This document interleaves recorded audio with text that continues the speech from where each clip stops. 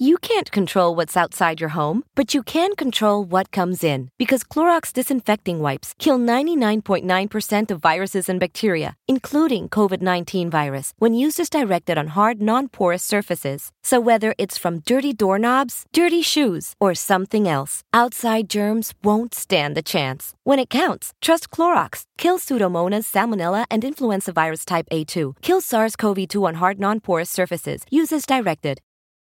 Blog Talk Radio. Here we go with the main event of the evening. Ladies and gentlemen in attendance, boxing fans joining us around the world. It's time for the bout you've all been waiting for. Finally, it is showtime. Here, man, we dedicate our life to this sport. We do thousands of sit-ups in camp. We run hundreds of miles, for the ones that take it serious. And we just dedicate ourselves fully to our craft, man. We watch tape. We have attitude, we rooting, and we go into that fight just to land on the line.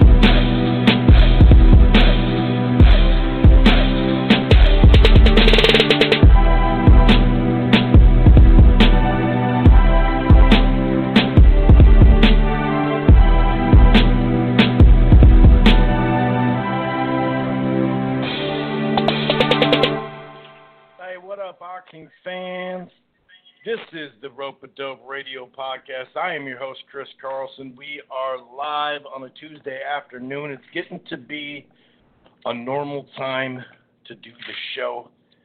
I apologize for those who like to listen live, but it just works well for me. Anyway, we are back, like I said, on a Tuesday afternoon. Welcome back.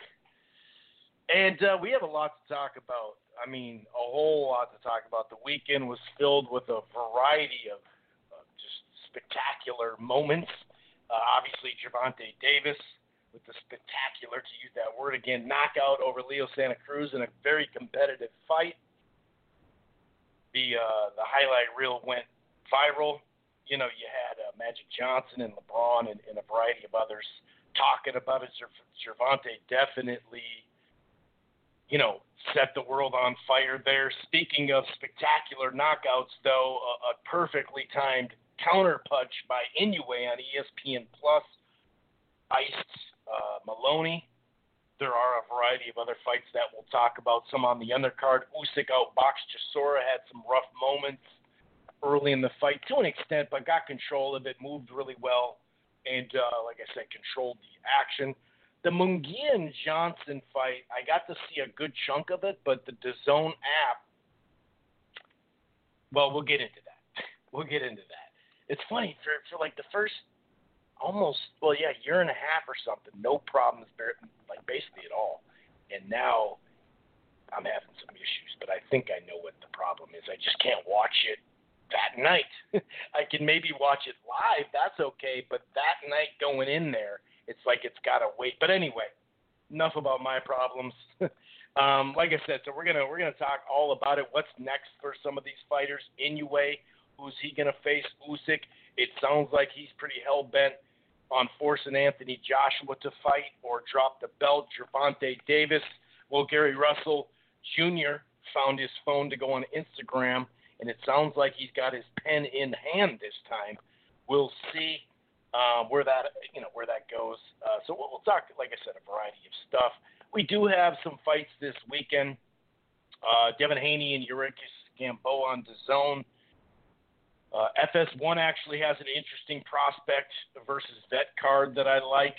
In the main event, Luis Ortiz returns. Not really that interested in the actual fight. Some prospect heavyweight stuff. But this is actually, it was supposed to be Ruiz and Arreola. Remember we talked about that a couple of weeks ago with Jake Donovan from Boxing Scene. So not really much to say, hey, this is going to be a great weekend. But let's be fair. We've had October, we've had a string of great action. And really, for a while now, I'm trying to think.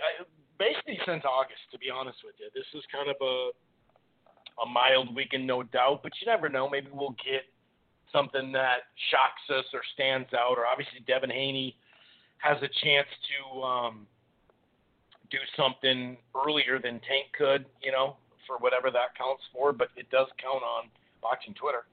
And then a couple other items as far as, outside the ring. The biggest one as far as Wilder speaks, Deontay Wilder released like maybe a 2-minute video or something like that. Not a whole lot of surprises there. It's funny. We already knew he had excuses. We already know that. And we already know that Glovegate exists, right? We already know a bunch of this stuff. We know that he didn't feel right, and we've heard rumors of spiked stuff, water bottles and stuff like that. When I say rumors, I'm saying people talking about it, not that I'm actually hearing that it was actually spiked. So what he really said, he just put it in a video, but he really didn't. It wasn't a whole lot new besides who he was calling out Breland, his former trainer, as far as the actual water bottle. I think that's different. But for me, it's like we'll talk a little bit about it, but this subject has been talked about a whole lot, so I'm not going to spend a lot of time on it. I know some people are leading their podcast with it because it's a talker, but I don't see anything really shocking that's new. Yeah, I don't really see too much new out of this. I think it's the same old, Wilder who cried wolf, right? It sounds like a cry wolf thing. And not even that, but like if you're going to go this route, and part of me thinks there's a small part of me that thinks it's trolling and it's going to build the third. I mean, it's going to build the third fight regardless if it ever happens because people will run with this. You know what I mean? But some people think, that he's not mentally right. Some people think he's just a super sore loser. I don't forget, what I heard and read about George Foreman a while back, long years ago now, but what he said after the Ali fight, Vladimir Klitschko, after he lost, he made a big thing about his drink and all that and stuff was all messed up. So not to say that Wilder isn't going off the deep end, but it may not just be, people are saying, CTE. And it's like, well, I mean, sure, we are dealing with boxing. I mean, he's probably not, if you're saying he has it, there's probably some really nice guys that would be humble and take their loss and still have CTE. So I don't know. You know what I mean? I really don't totally know what's going on, but we'll talk a little bit about that. Real quick, though, if this is your first time listening to the Rope-A-Dope Radio Podcast, welcome. It streams live right here on blogtalkradio.com/Rope-A-Dope Radio. It streams live at Archives. It's basically the headquarters. For those who care, we do football and basketball as well throughout the year. But you don't have to go to Blog Talk on Rope-A-Dope Radio and download the show there or listen to the browser. You don't have to do that. You can find the platform at Apple Podcast, on iHeartRadio, Player FM, TuneIn, Stitcher, really all across the board. We're also part of the Grilling Truth Sports Podcast Network, which can be found everywhere, including Spotify. While you're at it, why don't you head on over to thegruelingtruth.com. It's boxing, it's football, it's baseball, it's basketball, it's everything in between. And one more thing, if you're thinking about cutting the cord or you're not quite happy, I got something for you. It's called AT&T TV Now. It's live streaming cable. They have this 7-day free trial. There's no annual contracts. The plans start as low as $55 a month. You can stream it anywhere. They have the cloud DVR. And right now, if you sign up, you do get a free month of HBO Max. Here's another layer to the deal. If you sign up for the AT&T TV Now Max package, you already get HBO Max plus a free month of Showtime, which is normally $11 a month. That's AT&T TV Now. Okay. So, couple of things that kind of crossed my mind when it comes to the biggest fight of the weekend. Gervonta Davis and Leo Santa Cruz, obviously on Showtime pay-per-view. They did manage to get over 9,000 folks at the Alamo Dome, and the venue's great for a small crowd. Normally I wouldn't say that, obviously, but to be able to pull it off, you have to have a pretty large stadium. Obviously, boxing's a little different than, say, an outdoor stadium or a big indoor stadium on a football field where you have 100-plus yards, right, to be able to sit around. And if you're in the upper deck, it's no big deal. But if you're at the Yellow Dome and you're in the nosebleed, you're looking at the screen, it is what it is. But even though it wasn't jam-packed in there for obvious reasons, although it would have had a nice-sized crowd. Of course, they probably would have done it in Staples Center. But I got to admit, it was nice. It was nice to hear it, and it did add to it, no doubt about it. And even though it was pro Leo Santa Cruz, I mean, there was Gervonta fans, obviously, but you could really hear no, big surprise in San Antonio. I did like how they had, Barrios, and I did how, like, they shaped the local fighter, the regional fighter thing. That actually made a difference, too, for the crowd and getting into it and whatnot. But it was nice, I got to say. And, we gave credit to Top Rank and Bob Arum for coming back when nobody was back in June and July. And you could say whatever you want, that it was mediocre product overall. We had some upsets. We had some good fights, some okay fights, whatever. And then some just 4- and 6-rounders that it was bad. But, it is what it is. They still went first. They still had to overcome some stuff in the amount of, main events they lost from COVID and then injury. It wasn't the exact schedule that they had even planned. But either way, we gave them credit for that. So we're going to give credit to the PBC for being the first to bring back like a fairly big crowd anyway, in these times. So right off the bat, that was pretty cool. And there was two things. Leo Santa Cruz, was he going to be in this fight? I talked about how there was plenty of people saying he was completely shop-worn, completely past his prime. He's a nice guy, but he has no business even. It sounded like they were saying, why is he even fighting anymore? And I guess after a knockout like this, making some good money and all that, I guess you could make that. I mean, anytime someone gets slept, there is some possibility that you're not going to fight again when you're in your 30s or whatever. But I thought he got, downgraded a lot. And he won rounds. A lot of people had this thing 3-2. He was in the fight, and he made a mistake in the end, sure. But if you've seen Leo Santa Cruz fight defensively, he's not the most sound guy, and that's, I thought, was the biggest problem. But Tank, the other thing with Tank was he looks 100% focused, but we got to see him on the scale, and we got to see him on the ring. And clearly he was on point. And, I tweeted this after, and I've said this many times about him. I tweeted it after the Gamboa fight, too. You got to be 100% in the ring to show yourself like that. And he's still, a young fighter, relatively speaking. And it's not like he's taking beatings and stuff like that. So, to be turned on fully and show what you have, the speed, the explosiveness, your skills, when you can put combos together, you got to be 100% tuned in. And he clearly now has the message.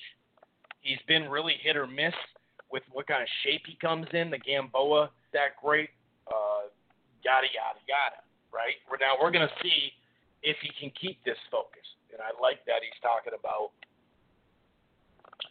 just training in Vegas every time, or maybe even moving out there for a good chunk of the year. And especially over the winter, it's still going to be hot enough there to where you can go for a run and get a good sweat. No, but I like what I see out of his mentality after the fight, too, saying he's going to take about a week or two off and then get back in the gym, and we'll see. We'll see. But as far as the action goes, I did give Davis the early rounds. Clearly, he was trying to land the uppercut early and often. A few right hands and some jabs by Santa Cruz. I just thought really the last half of the first round, the harder shots were Santa Cruz. I thought it was pretty. Or I'm sorry, we're Tank Davis. Then I did give Santa Cruz the second. I thought his jab and some of the body work that he was doing, was doing something there. I believe that was the round that Davis threw down Leo there for a second. Davis was a little bit on the move, and Santa Cruz kind of bringing it to him. In the third round, you had Leo with the long jab. I thought he did that pretty well. Davis had his jab going too, but you could start to see he was landing some really clean shots again. He didn't really do as much, Davis, in the second round. The fourth round was a back and forth round. That was definitely a back and forth round. A few really solid flurries by Santa Cruz may have won the round for him. Early and late, some uppercuts and hooks that landed for Tank could have won that round. That was a close round. The fifth round, Santa Cruz got off to a good start and had some late combinations. But the combination punching, the uppercuts obviously by Davis, the pivot and circling that he was showing there in the fifth round too, was enough for me to give it to Davis. And then the sixth round comes around. Santa Cruz is actually doing really well in a good parts of that round. He's landed his jab, he's landed his right hand behind it, he landed some left hooks. I think there was like a low blow in there because Davis was doing some body work. I believe there was a low blow. And then all of a sudden, you could see that Leo Santa Cruz is, near the ropes, then on the ropes, and he threw a right hand, and then threw another one. And Tank just came up under. It looked like he was going to go to the body. Kind of looked like Leo was kind of bracing for that because he knew he was out of position. Especially that third one. It was just it was a weak punch that he shouldn't have thrown. And bam, the uppercut landed with just sheer accuracy and speed and just lights out. It was like a half a hesitant or, like a hesitation, and then he's done. And he just walked away. And the thing about boxing is you go, oh, you're like, whoa, and then all of a sudden you're like, whoa, he's not moving. Okay, let's now focus on Leo Santa Cruz here. And it kind of reminds me, Ricky Hatton did a lot less, obviously, but that type of feel where you're like, wow, Pacquiao just landed this crazy punch on Hatton. And there was probably 8 or 10 people in the room, and the whole place erupted. But that landed, after it landed, we saw him fall. It was like, whoa, and then all of a sudden it calmed down really quick, looking at Hatton on the ground. You know what I mean? So, and that's how boxing is, man. It's up, it's down, it's all over the place. Once we saw Leo, come to off the concussion and smile and look okay, then you're like, okay, now we can. And that's why they always obviously wait to show the highlights. You know what I mean? They can't have a guy or a gal, for that matter, on the ground, hurt, and showing highlights of it. You know what I mean? You got to wait a little bit, right? So, wow. You can say what you want about Tank, and there's plenty to say. Lack of discipline in and outside of the ring. But when he's turned on, when he's fully turned on, there's only been a handful of fights where he wasn't. You can basically tell pretty easy with Tank. And this guy at 130 and 135 is dangerous to anybody. I tweeted that after the fight, and I even got a couple of direct messages. Somebody texted me that didn't want to say it on Twitter or something. It was kind of weird, but they're already but they're all getting defensive about the 135 pounders. And I said he's dangerous. I didn't say he's the top dog and he'll one punch KO. It's funny how just timid everybody is when it comes to this stuff. Teofimo had his weekend. Now Tank's got his weekend. You know what I mean? Like, it's not a big deal. But if anybody gets caught with that punch, it's either curtains, like they're not going to be able to finish the fight or get up probably, or they're going to be concussion punched. Now, saying that doesn't mean that I think that Shakur Stevenson or Haney or, Teofimo Lopez, whatever, Loma, I'm not saying they put themselves in the situation where he's going to throw 3 right hands and lead himself. I'm not saying, I'm saying if, capital I, capital F, if that punch lands on anyone, it's curtains. You're either going to be likely out, or hurt to where you're not getting up, or you're going to get up and you're going to be in trouble, and he's going to jump on you. So when he's turned on, I think he's the most dangerous guy, and that's saying a lot because Teofimo has that one-punch knockout too, like crazy too. Both of them, I'd say that's where I think that's fair. I don't think that's really stretching it, right? Saying Teofimo and Tank for 130 and 135 are the most powerful guys. Now, we got to see Ryan Garcia if he can do that on the higher level. He's done that, but not guys that are top tier, top 10 guys or whatever. But phenomenal ending, phenomenal everything, man. I mean, that was ridiculous, man. That was freaking ridiculous. But I'll say this, like I said, Santa Cruz, he got disrespected. The guy was doing really well. And now he's in a situation where, his father obviously has gone through some tough times, and, they've already had a couple scares with him, a scare a couple years ago, a scare this year. Right now he's not doing that well, so, thoughts and prayers, and I'm not saying that empty, so much of that is said on Twitter for, other events in our country, but really thoughts and prayers go out there. And this is another thing that you saw Tank taking that step towards maturity and saying, the real champion is Leo's father, and saying a lot of respectful things after, because Leo fought his ass off, dude. Leo fought his ass off. Now, we all knew this fight. Any fight that Tank's in can end in a vicious knockout, but you can't tell me he whitewashed him because he won rounds. I mean, I think he won 2 rounds, at least one, but he fought really well. It was going to be a bad matchup for him. I don't think size played as much because, there were times when he's coming forward, but there's time where he's circling and pivoting too. And obviously the time shot, he got hit, sure, but I don't know. I just think that, anyway, it was a great fight. Now, or it wasn't a great fight. It was a 2-way scrap that was entertaining and had a highlight reel knockout in a card full of, knockouts. So we will get to what's next for Tank, and when I go through all this stuff, we'll kind of cover that up with when we talk about the Usyk and the Inoue and all that. I'll just kind of get through, some more of these fights too. And it was, I'll tell you what, it started out with a surprise. All 4 knockouts, which you don't always see that. The casual friends definitely like that. Regardless, that's just how it goes. But part of me was a little disappointed in the first fight because I thought it was going to be a good test and be competitive fight for Isaac Cruz. And on paper, it was may have been, I think it was the second closest on paper at the betting lines, maybe the third closest. So it was supposed to be competitive. This was supposed to be a good fight, Diego Magdanello and Isaac Cruz, but Isaac Cruz came out and just put on this body attack that was just relentless.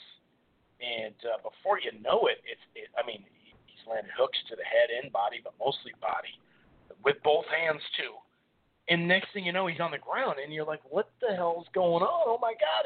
And Magdanello was, like, on the rope, like, within seconds, it felt like. And Cruz, this fucking guy, then he had, like, a double left uppercut for the KO. It was a wrap. First round, I was shocked that it was so early, not shocked that he won, but, wow, Isaac Cruz put some folks on notice. Now 21-1. He's not an old guy with that record. Well, I shouldn't say he's old, with 23 fights or something. But this guy is a guy that you look at his record and go, whatever. But this kid's coming up. Huge win from Isaac Cruz, and obviously at 135, right? That's where he's at. There's a lot of talent out there. We'll see where that goes. But man, at some point, Cruz and Gervonta would be a good fight, I think. But anyway, moving on, Regis Prograis and Juan Heraldez. Heraldez, didn't really get much accomplished in this fight. This was more of the showcase variety. Prograis did have an issue getting that last little bit off for weight. And he did talk about how, it's his fault. Tuesday, because of the COVID thing, he didn't know he was going to, I don't know. He said, I can say this, but everybody else made the weight. We know it's a different weight thing now, but, when I say a different weight thing, I'll explain a little more. We all know, that the whole setup's different. I think they did a really good job on the Charlo brothers when they showed it was just this empty room with a bike and a treadmill. So, it is different. It is different. You're not going to necessarily get the saunas. But you have to prepare for that. Benavidez talked about that too, but you have to prepare for that. And you could have done, I lost weight as a wrestler in my bathroom. I just turned the heat on, turn into a sauna, do push-ups and sit-ups and jumping jacks and freaking mountain climbers and just sweat. You know what I mean? So it is what it is. But, we are starting to see some folks this happening to, but still, professionalism is professionalism. There's no point. To be fair, Regis said, I have some reasoning. It's not good enough. It's my fault because everybody else made it. So he did own up to it. But he came out looking for the knockout. Heraldez had his jab pumping early and often as much as he could. Left hooks to the body and head by Prograis. By the end of the round, the first and the second round, actually, he was starting to already land that straight left hand, super, super hard. And, maybe, Heraldez would get off to a good start, but then, boom, he'd get caught with something. And that's kind of what happened early in that, the third round or something like that? Yeah, it's the third round. Got off to a pretty good start and just got caught with the counter left hand that dropped him. And Heraldez went down hard. Prograis, we know he's got a lot of power. 25-0, 21 knockouts now. He had a flurry after that TKO. It was a wrap. So the second fight played out much like I thought it would be. I thought he would be able to take care of him within probably 6 to 8 rounds or something like that. Or something, like that too. Which he did, right? But the others, the first fight, I didn't. I liked that we saw some action and it was fun. And I still liked it because it was a surprise KO, but I just thought it would go, longer. Now, what I thought would be a good TV fight turned out to be just that between Mario Barrios and Ryan Carl. It took a couple of rounds, I think the third round, until Carl actually won a round. But he was landing in spots early in this fight. The cleaner puncher was Barrios, clearly. But there was two-way action in the fight, the second round for sure. That's kind of a dumb way to put it. There was action in this fight. Well, if Carl's in a fight, there's going to be action. And he was kind of already getting, by the second round, already trying to make it a little rough and tumble. You know what I mean? But Barrios was timing him really well, and I thought he was actually working the body really well, too. You could probably say that Barrios overall landed the better or the harder shots, probably. Yeah, the better shots in round 3, but the busier, and I think the guy who finished stronger was Ryan Carl in the third round. So I think that's the only one I did end up giving to him, I believe. Yeah, I'm pretty sure. So, but, that's not to say, like I said, Carl didn't do his thing. He was still getting off. He just, by the time the fourth and fifth round. Don't let impaired driving ruin your holiday. Always have a plan for a sober ride. DC police are arresting drunk and drug drivers. Drive sober or get pulled over. Message from the District Department of Transportation and Metropolitan Police Department. Haverty's Furniture is here to help you get your home all set for the new year, so you can set the stage with more style, set the bar more beautifully, and set a more show-stopping table. Let's set some time aside to settle in on a new sofa together, because being at home shouldn't mean having to settle for less. And Haverty's Furniture can help you start the new year off right at their holiday savings event, so you can create the perfect setting. And right now, everything's on sale store-wide. You could see Barrios taking over the left hooks to the head and body. He was just kind of more under control, landing his shots, pivoting. It was just a fun fight, you know what I mean? And Barrios in that fourth round, I think with about 30 or 40 seconds left, hurt Carl pretty good. He did bounce back Carl actually in the fifth round with a jab and a few nice lands. I'm not saying he won the round, but I thought he came out better than I thought he would because it was like, oh, okay. I thought maybe he was going to be done. But overall, Barrios still, landed the better shots. And then 20 seconds in, there was a knockdown. Carl landed several right hands after the knockout. There was a clash of heads, really bad cut above Carl's eye. I thought it was like right between the damn eye, but then I saw it was a little off there. And then I think it was two left hooks while they were exchanging, just dropped it out. And, it is what it is. You know what I mean? It is what it is. So, they were trying to say, oh, it's too bad Carl got a cut because he was going to make a big comeback or something. I saw some people saying. And the broadcast team alluded to it too as well a little bit. I mean, he had a good fifth and sixth round. I'm not saying that, but he did get knocked down early in the sixth round. But he landed several right hands back. That was what was fun about it. But if you look at the body work overall, 37-2. Talk about headhunt. Barrios was all over that body. And then same with jabs, 101-24. I mean, that's a lot of lands. 126-64 overall, 43% to 18. So that's basically, it was just the sharper, faster, better fighter, obviously. And Barrios needed a night where he didn't have a crazy two-way fight like he had. I think he needed this to kind of get over the hump of his last fight. So overall, though, I was happy. I was happy with it. I knew it was going to be action-packed. I did think that they needed that first fight to turn out, and not be some kind of just boring fight or something like that. So we got a surprise, but yeah, I'd say my only complaint would be that the first fight that it didn't go long enough. But like I said, Isaac Cruz, it's still a surprise. So I'm not mad at it. I'm not saying it's a bad fight. I'm just being selfish. That's all. I wanted to see more of it.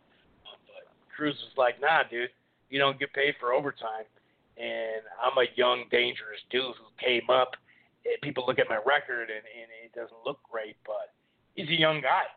So a lot of these folks, I mean, how many times have we seen a Mexican fighter, lose some fights in the first 16 fights, first 10 fights, whatever. I mean, Canelo fought freaking Vasquez early in his career, who turned out to be a champ at lightweight. So I mean, they just come up a different way, and you have to respect it because that's part of their development. And sometimes we say, oh, once a fighter loses, we just throw him out. Well, if a fighter's losing from age 16 to 22, how much can you really take in there on the pro level and even on the amateur level, right? Because that's okay to lose in the amateurs, right? You can still be a good pro. So this Cruz is going to be a handful. Let's just put it that way. But anyway, so I like the card, and like I said, I think Leo Santa Cruz was really disrespected from a handful of these folks, especially Mannix. I told you that he literally said that he was shot in a shop-worn, done fighter, just done. And it's like, really? Now, I never said 130 was his best weight. He's much more comfortable at 126, but at least he had time he had a fight there, and he did have all this year to be comfortable with the weight. So he looked pretty damn good in the fight. And I think that people thought it was who thought it was going to be a one-sided slaughter. Clearly that didn't happen. As far as like Gervonta, where's he going to go?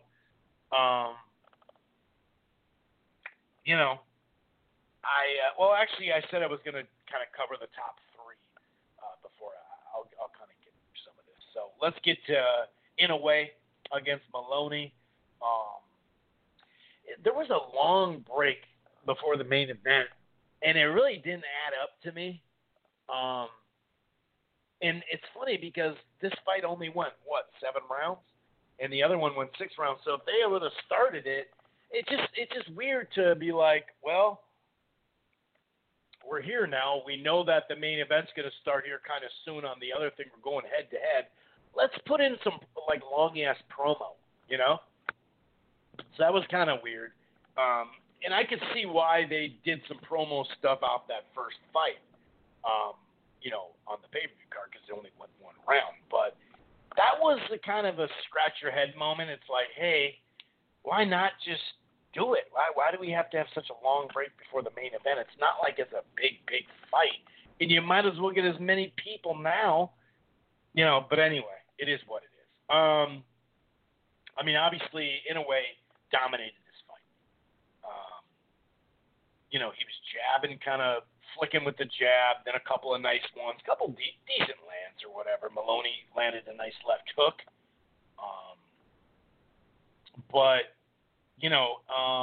And actually a few right hands, I'll say, too. He did in that round, but not enough to win the round. Speaking of right hands, hard right hands and uppercuts from Inoue was really doing the trick, no doubt about it. What the heck?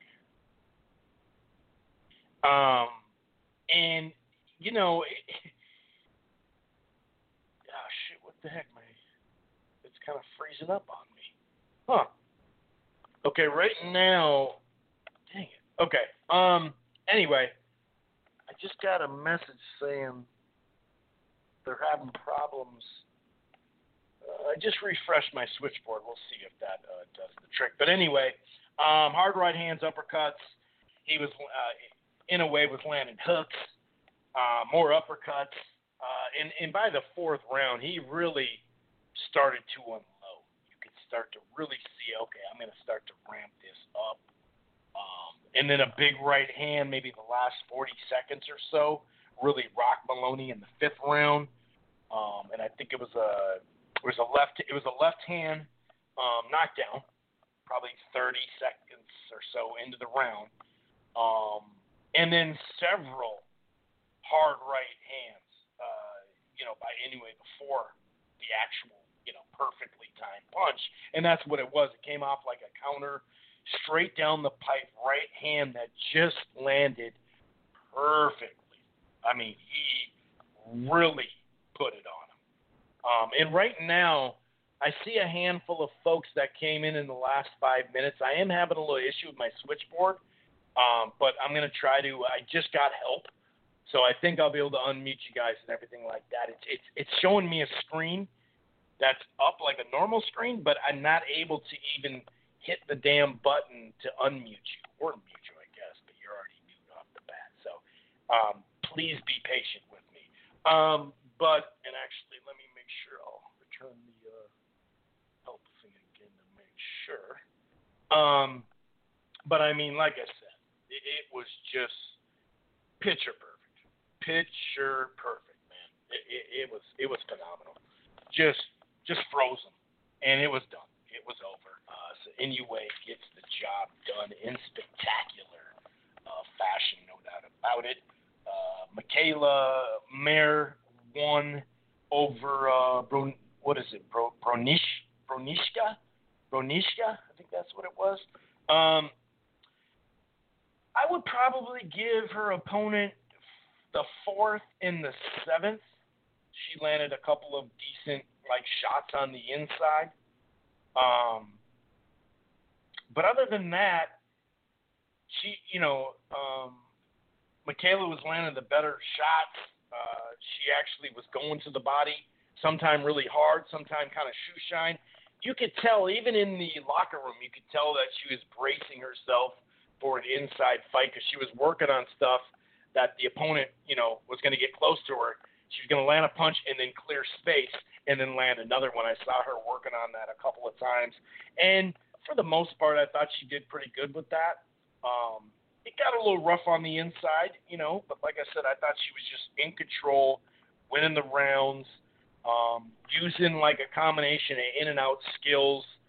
And she may have not landed her best punch all the time.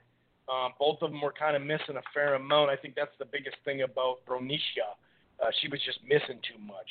And Makaya was just better. She was just better overall. I don't think that was, up for grabs. I had it 8-2, maybe 9-1. The scorecards were at 100. Two of them 190 and 99-92. And then Coria, this one threw me off. So Coria against Conceição? Was it Conceição? I think that's how you say that.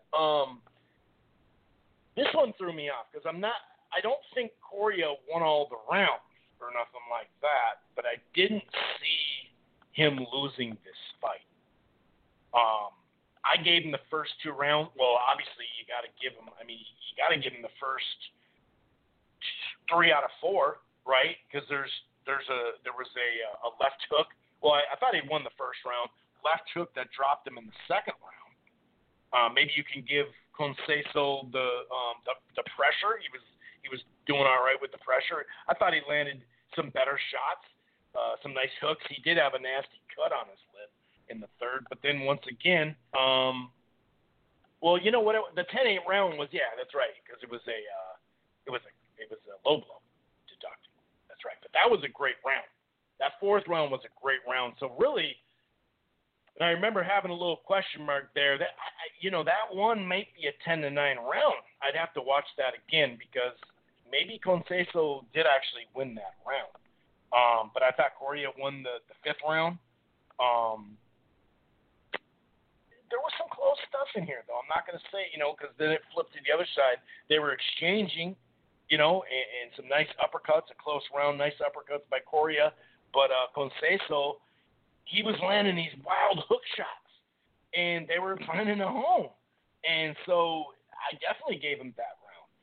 7th round, I thought there was more exchanges, but I thought the busier fighter, the better shots was Coria. Going back to the 8th round, I gave that to Conceição. He landed the harder shots for me. Now, the 9th round, that was close because, early in Coria was doing damage, but he didn't finish as strong. So that's a swing round right there. Really fun last round. But overall, I had it about 6-4. And I'd probably go on the 7-3 than I would 6-4. Well, yeah, I'm pretty, let me see here, dude. Yeah, I go pretty healthily 6-4. Obviously, there's a knockdown in there. There's a point deduction. In the point deduction, it seemed like it was a little early. Maybe I wasn't paying attention enough and looking at my phone, looking at Boxing Twitter on something or returning text or something. But I didn't see, usually it's not just one warning anyway.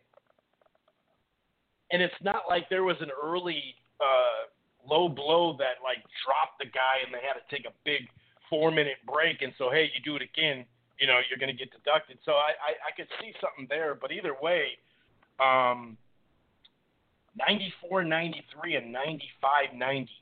So they were in favor clearly, not of Coria. And I did think he won the fight, but it was competitive. I wouldn't mind seeing them, double up and doing it again, to be honest with you. So we'll see. We'll see if that were to happen. But I was a little close fight. And like I said, the 4th round, that is debatable because maybe he shouldn't have gotten that point deducted that early. I'm trying to think. I'm going through the first 3 rounds in my head, and I'm like, was there a really bad low blow that I just don't remember? Did he get all these warnings? I don't know. I'm not sure about that one. But anyway, he won the fight. Like I said, I'd like to see a rematch. But it is what it is.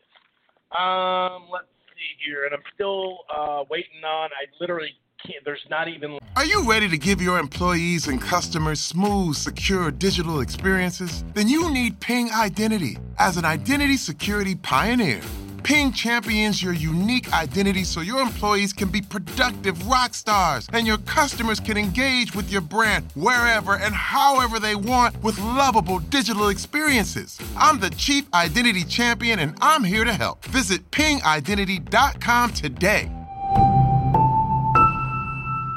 You can't control what's outside your home, but you can control what comes in. Because Clorox disinfecting wipes kill 99.9% of viruses and bacteria, including COVID-19 virus, when used as directed on hard, non-porous surfaces. So whether it's from dirty doorknobs, dirty shoes, or something else, outside germs won't stand a chance. When it counts, trust Clorox. Kill Pseudomonas, Salmonella, and influenza virus type A2. Kill SARS-CoV-2 on hard, non-porous surfaces. Use as directed. Like the correct buttons to hit to let callers in right now. So if you guys want to hang out, I'll try. I should be able to get you guys in once I get the help through Blog Talk. So they're fixing it right now. So hang on. I apologize. I know there are some people that want to speak and give their mind here, give their take. Let's move on to DAZN. Well, here's two things about DAZN. So like I mentioned, I think I mentioned this last week, maybe this week before, but DAZN, I never had really any issues with DAZN for like the first year and a half or something like that. And I started having issues this summer when they came back. So what was that, late July or something like that? I started having some issues, and here's the issue. So I can watch the fights live. If I'm just watching them live and I turn on the broadcast, I'm usually pretty good there. And mind you, that first year and a half that I said I had no problems, I saw a bunch of people with problems. I didn't have any problems. But now I'm having issues with it. And like I said, I've taken it on, taken it off multiple times. I go to other apps. I mean, I'm watching the Showtime app. Like I'm watching, I have streaming cable. So like I'll know if my internet's just fucked up. So it's definitely not that. And so my point is with Munguia and Johnson, I watched like a little bit of the first fight, but it would just freeze.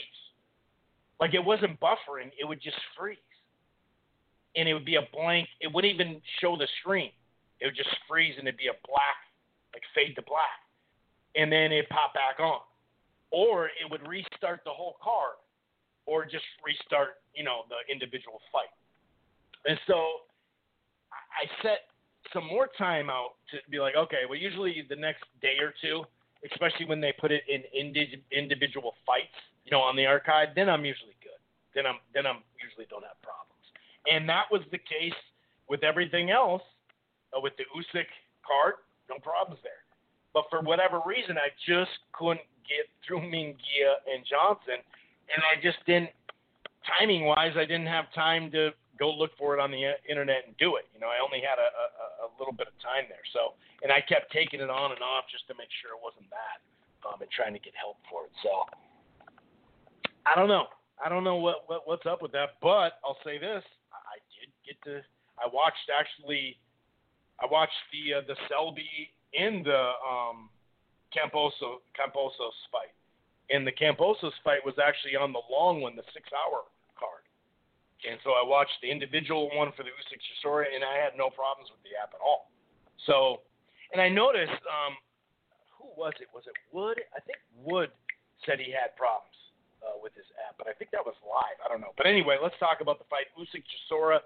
I give Chisora the opening 2 rounds, the pressure, the combinations to the body. There was a late straight right hand in the first round. Second round, Usyk. To me, he didn't have much zip on his punch right away. He was on the move. He was busy, but he just didn't have a whole lot of zip. Took him a little bit to kind of adjust, which is no really surprise because Chisora was going to try to steamroll him and push him into the corner and all that. So he won the second round off like an overhand right and a couple of punch him with the free hand in the clinch. I thought he did that pretty well. He closed stronger. But then I think I only gave him 1 or 2 more rounds tops because then you really started to see Usyk make the adjustment. He started, using his jab, double, triple, with the pivot or just a scoring. Now the fourth round, that was a close round, and I think I gave that one to Chisora. He was boxing well, Usyk, in spots, but the body work and the right hand's kind of a whacking right hand in the overall body attack. I still maybe thought he won that round, but that was about it, dude. I mean, Usyk then started pumping his jab, double and triple it. I think he got the adjustment he made was a couple of them that I talked about a little bit, but he had a better distance. And then he started bringing out that overhand or straight left hand. And from there on, he was pretty much in control. Landed the jab with some hard hooks and then be on the move. And he kind of dip in and dip out and circle and reset. And then I thought he was in complete control, landing hard combinations, dipping in and out, sticking and moving, mixing up the speed on his punches. You may have given the 10th round, maybe. With a few, maybe a couple more nice lands by Chisora, but that was it. You could see after that round, though, Chisora was just getting tired. There was even that moment where he started walking away from Usyk, and he literally kept walking. It was like, hey, you're in a fight. Okay, I'm back. So when I saw that, I said, that's obviously Usyk turning him around, just outboxing him, and that's obviously what he's got to do at this weight class. So I had it 9-3 for Usyk. Maybe you could go 8-4, if you gave him the first, second, fourth, and 10th. But, I'm comfortable with 9-3, whatever. Scorecards had it 7-5, two of them. That was a little funky, 115, 113. But, hey, we've seen a lot more funkier, right? And then 117, 112. I thought it was just a very sturdy performance by Usyk after those first couple of rounds. Like I said, he was just in control. He boxed beautiful. That's what he's going to have to do in all these fights. I'll say his body, though, didn't look great. Not to sit there and say he was chubby or nothing like that. But I don't know. Maybe it was just the first couple of rounds, but overall, his hand speed to me seemed a little short of it. Now, he's dealt with some injuries and he's had some time out of the ring. When was that fight with Witherspoon, now that I think about it?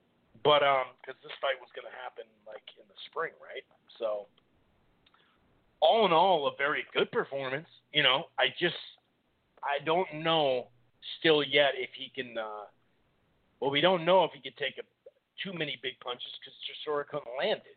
Now, if he's taking on Anthony Joshua, who can't cut the ring off, if he's on the move the whole time and he scores points, he might be able to outbox him. Wilder is not as technical as Anthony Joshua. We all know that, but he has quicker feet, and at some point he will get to you, even if it's about like taking some quick steps towards you to close the gap. But I think if in fact it is Joshua next, and that's what he was saying, hey, he's going to force the issue, I don't blame him. I mean, it's a big-ass payday, and he is the mandatory. So you can't sit there. And I know we want to see Fury against AJ, obviously.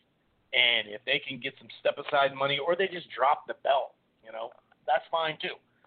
But it looked pretty good. I thought he looked very good for what he's going to have to do at this weight class.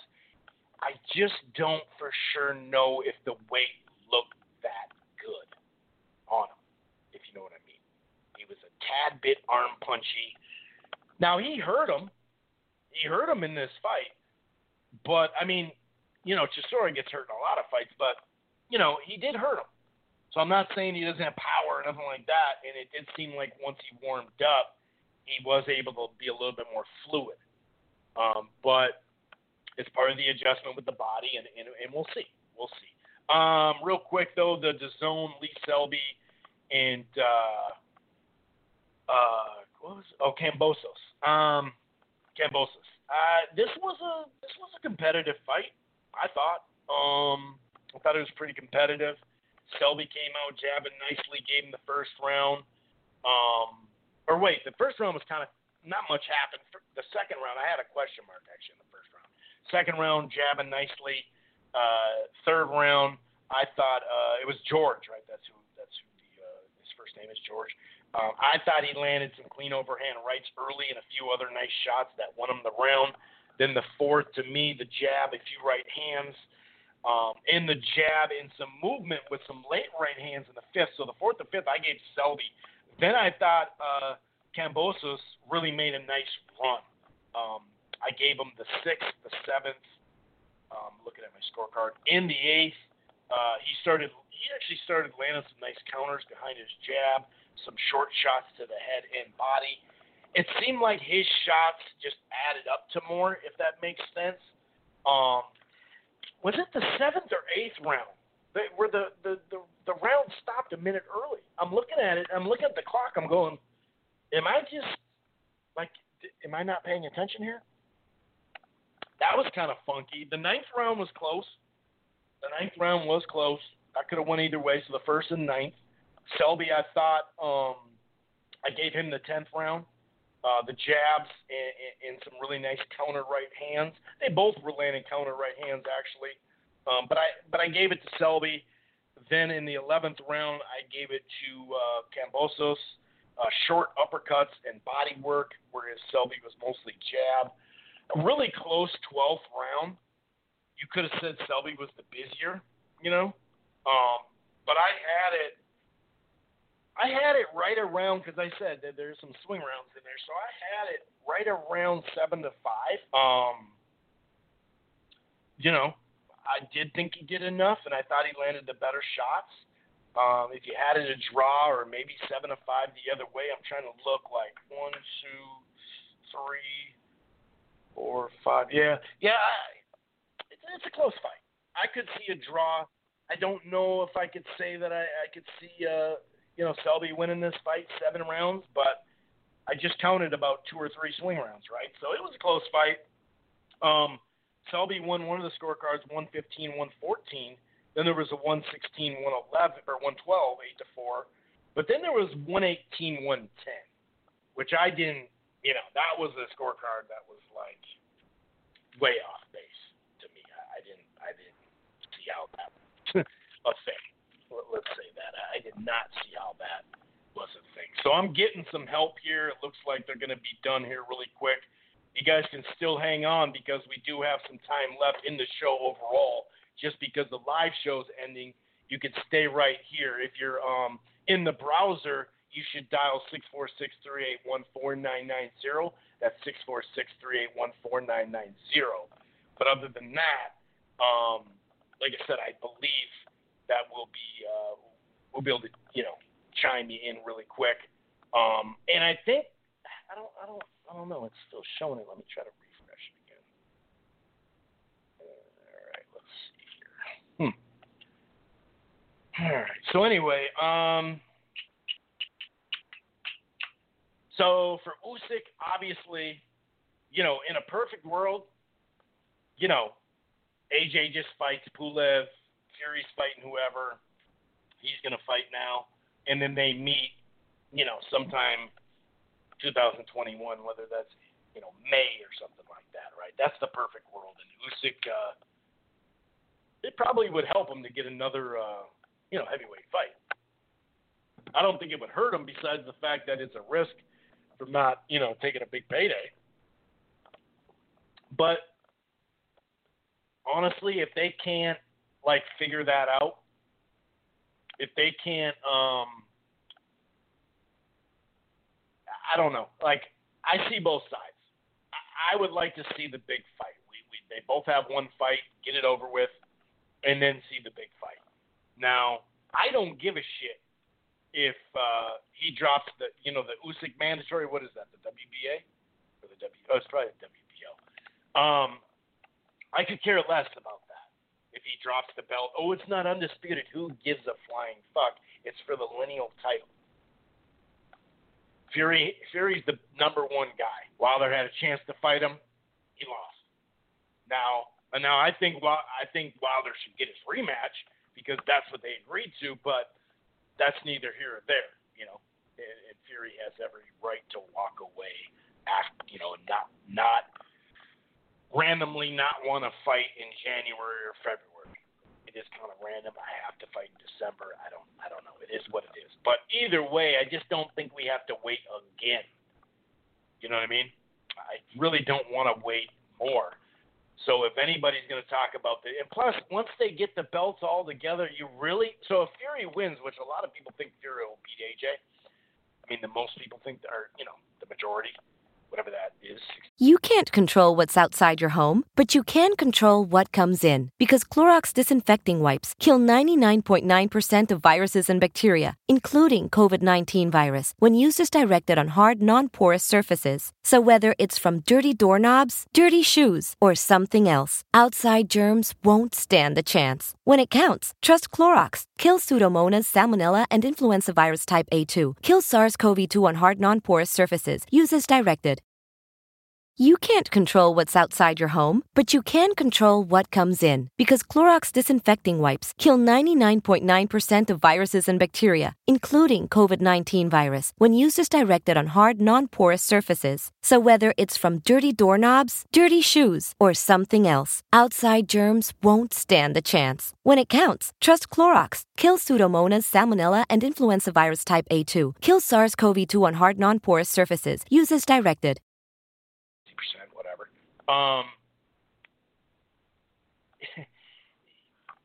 I mean, I don't care. If they fight, you really think Fury's going to keep all the fucking belts? You think he gives two shits about those belts, dude? No. And same with Joshua. You think he's going to, I mean, if there's a rematch, okay, so let's say there's a fight, then they have a rematch because Eddie's talking about 2 fights next year. Well, then they're going to have to pay 2 step-asides to Usyk? I don't think so. Already, they're going to make a lot of money because it'll probably be in the Middle East, is what I'm saying. Okay, so all right, so I just got to refresh it again. It looks like it's back to good. Ooh, a couple people dropped off. They didn't want to hang, huh? That's too bad. I would have got you in. But I can't help if, there's a little problem. But I got you, and I see you 503. You don't have to press 1. I got you. But anybody else that's on and wants to press 1, it looks like it's good to go now, so feel free. There was a couple of people that were on there.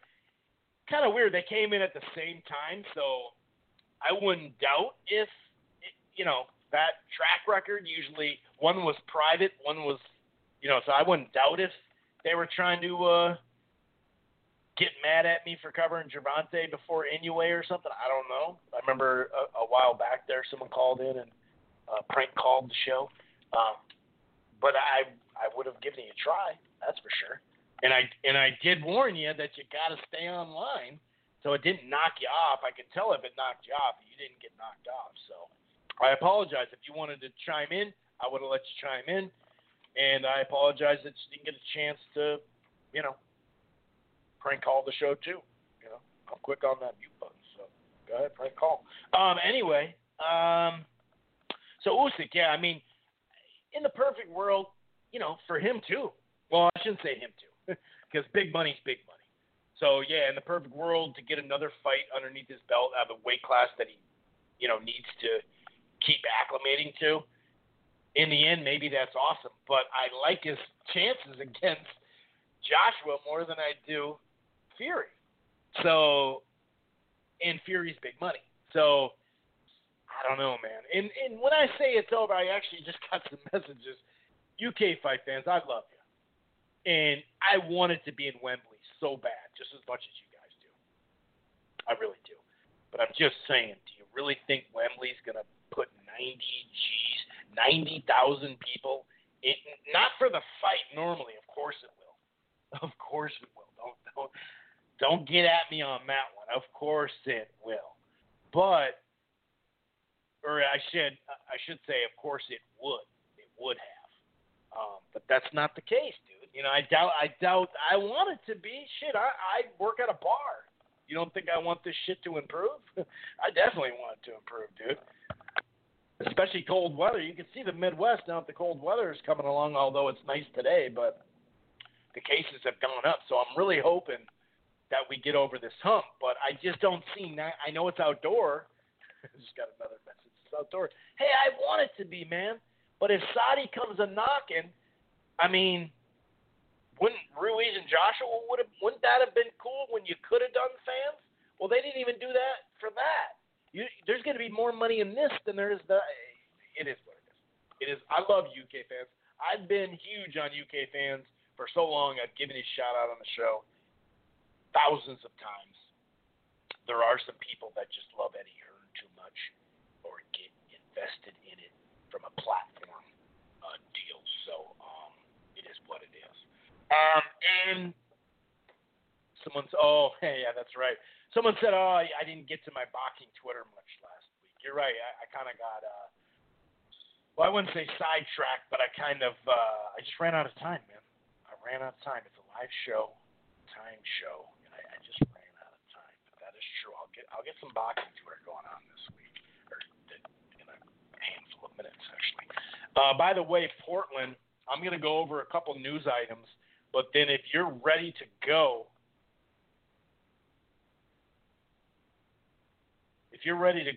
wow, that's a weird, what?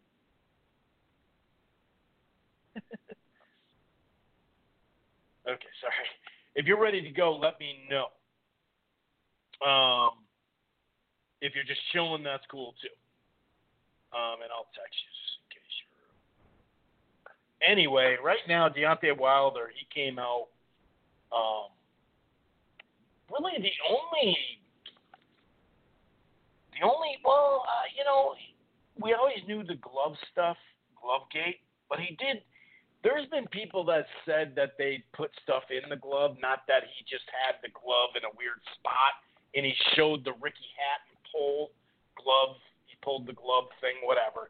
The Glovegate thing, we all know the glove looks fucking weird. We all know there were some issues with it, like the actual glove. They're clearly, especially the first fight, you could see that they were having issues with it. You can say that he had it down on his wrist if you want. That's cool.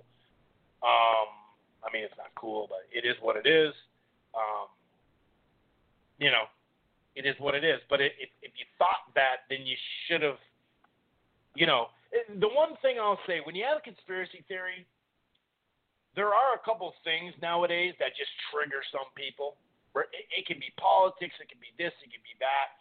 But, like, for instance, there could be nothing wrong at all, 100%, right?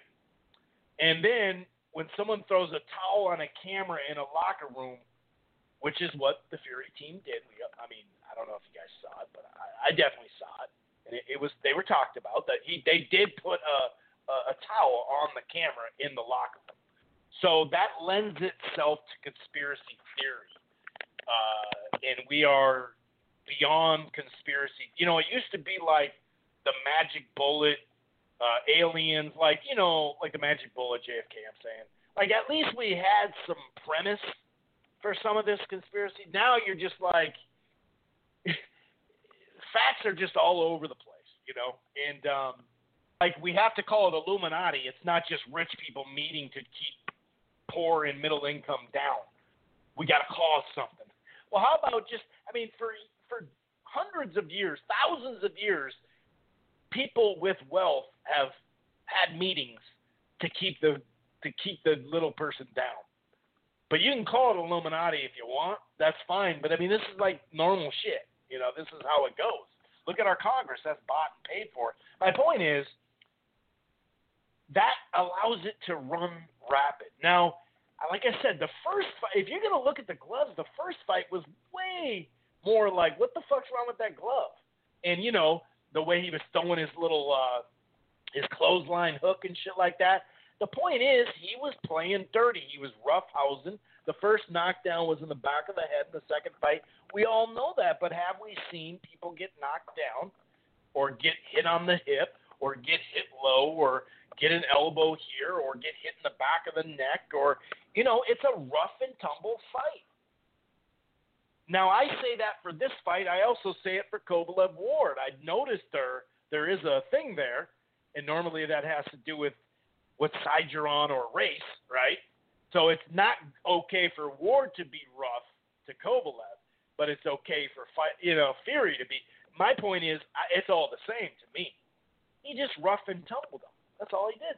I mean, I shouldn't say that's all. There's skill involved, and he did it really well. But if you're going to look at the glove, look at the first fight, not the second fight. The first fight is when it is weird. They admit having issues with the glove. There was issues with the glove.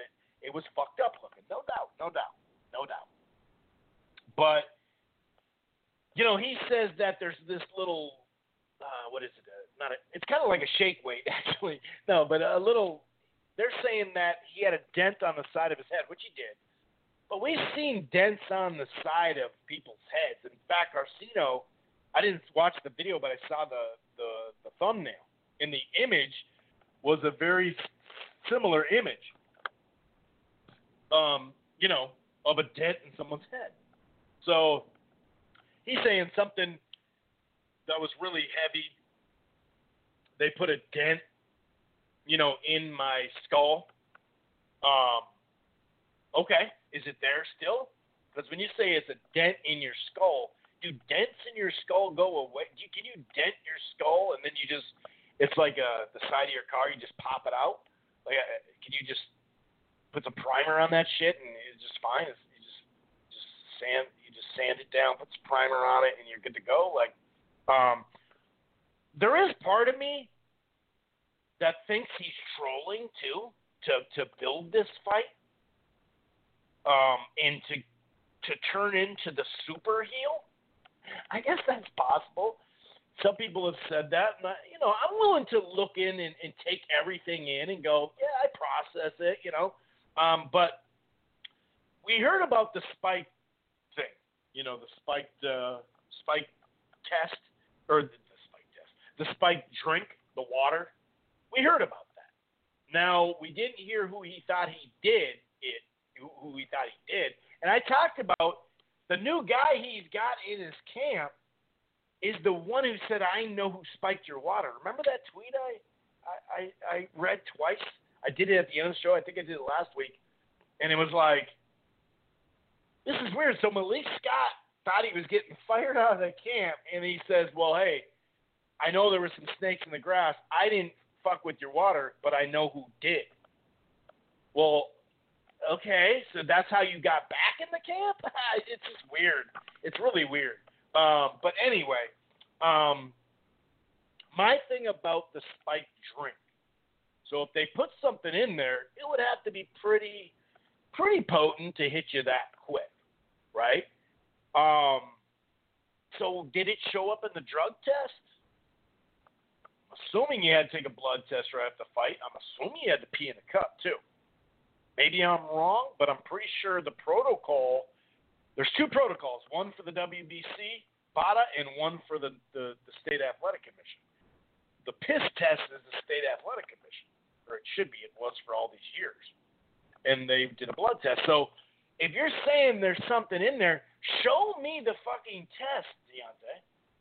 Show me the test that says, why was there this in there? And wouldn't have you been at least red, yellow flagged or something? Wouldn't that piss test have been like, what's this in there? Because you can't have downers or uppers in your system, right? Is that true? Did he get his urine sample tested? Because that's what he should. If he didn't get his urine, I'm not saying he didn't because I don't know. But if he didn't get his urine tested, and I'm not saying like pee in the cup, here you go. I'm saying taking that, they have that pee. And if you felt so shitty that night, you should have fucking said, hey, I need that tested. Like, for everything. So, that's my thing about the drug water. And some people think it's like a CTE thing. When we're dealing, like I said at the top of the show, if we're dealing with CTE, we're talking about boxing, people have it. So it could be a nice, humble guy that doesn't say anything. It could be Miguel Cotto that takes off. It doesn't do the interview. Or Loma the other day, well, they did walk him down, but he took off. It could be guys that are super humble after a loss, but they have CTE. So, you know what I mean? Like, I know George Foreman said a variety of stuff when it came to his loss against Ali. and one of them is he got drugged. So, and I also know Vlad Klitschko too. Vlad had plenty to say, after his loss. And it was this, it was that, it was everything except him, Actually, this is from William Detloff on Twitter. He was talking about this. Just a reminder that after getting stopped by Muhammad Ali, George Foreman said the ropes, that's what it was too. The ropes were too loose. That's why he got knocked out. Even though Ali was the one who fucking spent the whole time on the ropes, right? Until late. His water was drugged, and he received a quick count. He didn't even know where he was. He also fired his trainer, Dick Sadler, and accused him of drugging him. You know what I mean? So you got to keep it all in perspective. That's what I try to do here, folks. And after the Brewster fight, Vlad turned out just fine, but he had it. Just Google that. Google Vlad Klitschko, Brewster excuses. That's what I did, just to remember exactly what he said when we were talking about this on Twitter and stuff like that. And, I mean, the proof is in the pudding. He turned out okay. He didn't have CT. Well, he may. We don't know. But I'm just saying, I'm not going to go down for sure he's mentally screwed now. Some guys, you don't know until you lose. You don't know how people are. Maybe he's just a super, super duper poor sport. Randy Moss, a lot of people think he's the best receiver all time straight up. Jerry Rice has the records. He could do more routes, but Moss, as far as just that receiver that you need for one play or one game, a lot of people think he's the best, whatever. I'm biased because, he got drafted by the Vikings. But when they'd be losing, he'd quit on routes. Now, he'd take the safety in the corner with him, but he'd be like, I'm good. You know what I mean? Like, and he was just a poor sport, dude, Now, people love his ass. I mean, there's so many people that would like to go fishing with him in Minnesota because he fishes so much. People love him in the media now, but before, remember, they hated his ass. So it is what it is. It sounds like a lot of excuses. And if you felt this really happened, he said there's more to come. All right, well, let me see the piss test. I mean, I don't want to see it, but let me see the drug, because if someone drugged you, there's drugs in your piss. You see how that works? So, okay. And then I want to hear the interview from the doctor that said the dent is from this period. And that doctor better have some experience in this when it comes to head trauma. And it'd be nice if he had already looked at other boxers too, because every sport's a little different. Getting hit in the helmet or getting hit in the head with the helmet on, helmet to helmet's different than getting hit with the hand. So anyway, a glove, whatever. So yeah, everybody wanted him to speak. I really didn't know why people wanted him to speak so much, because it's he's going to retire. That was all the UK stuff. Oh, he's going to retire. It's like, dude, he exercised the rematch. He wanted the rematch. And then people say, well, he never should have. And Shelley Finkel and Al Heyman, they never should have let this, they exercised the rematch clause and they had an extension. Well, they should have put another. They need to go negotiate another extension. It's like, dude, clearly, Tyson Fury's not gonna. You have to be on board to have an extension clause, to extend it. You can't. Both parties have to agree. And remember, Bob Arum's the one who told us all this. He said both networks. And by the way, I just see your text. I'll be right with you, Portland. He said both Fox and ESPN, and it's obvious now that college football was all the way back. I knew they were going to have a problem with that date anyway. But January or the exact same weekend probably that they did the fight the first time. If you don't want to fight in January or February, then you're not going to extend the second they had to move the date. That means he was out of the contract, and he took that route. I'm not saying he ducked him, but he took that route. And this is the second time he didn't give someone a rematch. Klitschko, obviously he did. And when we talk about cheating, I got to see proof. I got to see proof. But I'll say this. Another thing when we talk about, the conspiracy thing, when you see someone throw a towel on the camera, you're going to have some conspiracy theories, period. That did happen. I understand that opens the floodgates. The floodgates are already open. This just opens it wider. But he did cheat in the past. He did pop for remember it was the wild boar. It was the wild boar that had this stuff in it. But he got caught with steroids or HGH, whatever. And he did get caught with it years ago after the Klitschko thing. And, well, he got caught with cocaine too. But to me, that's not really cheating unless you're doing it the night of the fight. Because if you're doing cocaine in camp, that's not giving you a good thing. You know what I mean? And that wasn't in camp, I don't believe. Well, maybe it was right when the camp started. So he does have a track record of cheating, sure. But he's also got a track record of just random shit. And I'm not making fun of anybody that has depression or anything like that, but the guy says one thing and then does the other and does the other and says one thing. I mean, he's obviously has had some trouble in his life. It's very positive now. It does seem like he's very positive. He's turned his life around as far as staying in shape and everything like that, and his mental health is good. And so that part I'm really happy for Tyson Fury. He said some other stuff, this summer that was pretty ridiculous. But, it is what it is. My point is, I got to see the actual proof.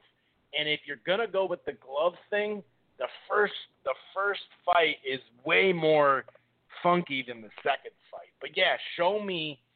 I want to hear the doctor say something about the dents in your head. Got to see the drug test. The urine would show the drug that you say was in the water bottle. Well, if you did take a piss test and you took a blood test after the fight. So it's going to be in there somewhere, won't it? I mean, won't it be in your piss if you do that? I mean, if someone's going to get, like, if you feel good in the locker room, you start drinking some water, and then by the time you get out to the ring, you're like, whoa, what the fuck? You're like faded, right? It's like, I hate to put it this way, but the date rape drug, right? That type of thing. It's going to show. It's going to show in the urine test.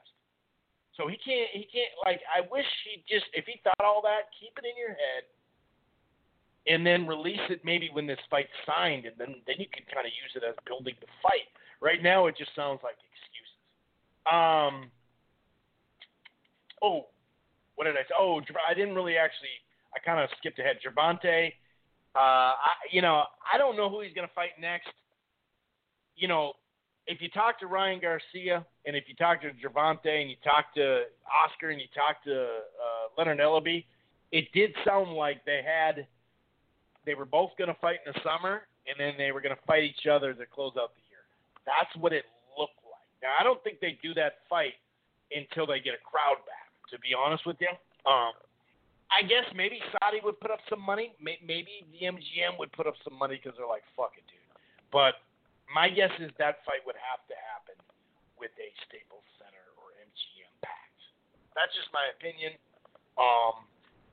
Now, Gary Russell Jr.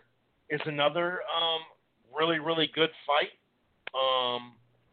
Obviously, Tank's going to need some time off, so maybe Gary can get a fight in December at 130. Like he said, I thought he was thinking it was actually Fortuna that he was thinking about. Actually, didn't he say lightweight? So maybe, I don't know, maybe he'd go to lightweight. I'm not sure. I know he can make 130. But he chimed in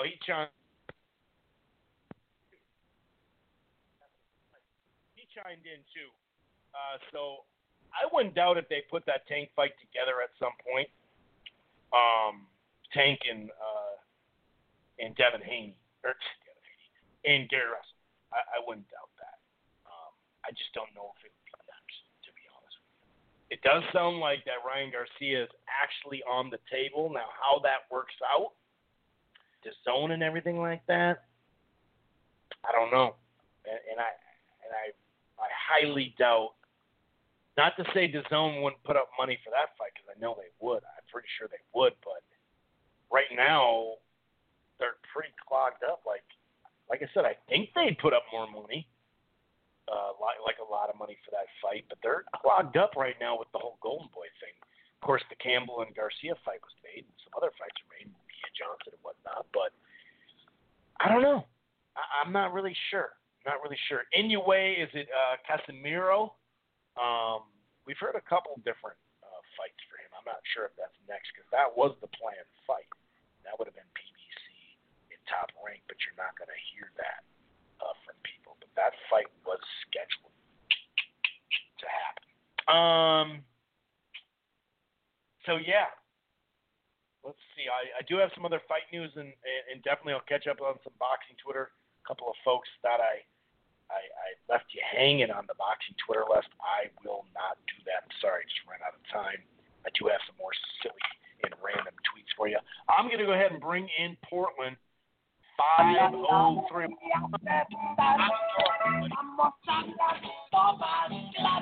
Yo, what up, Chris? How you doing, brother?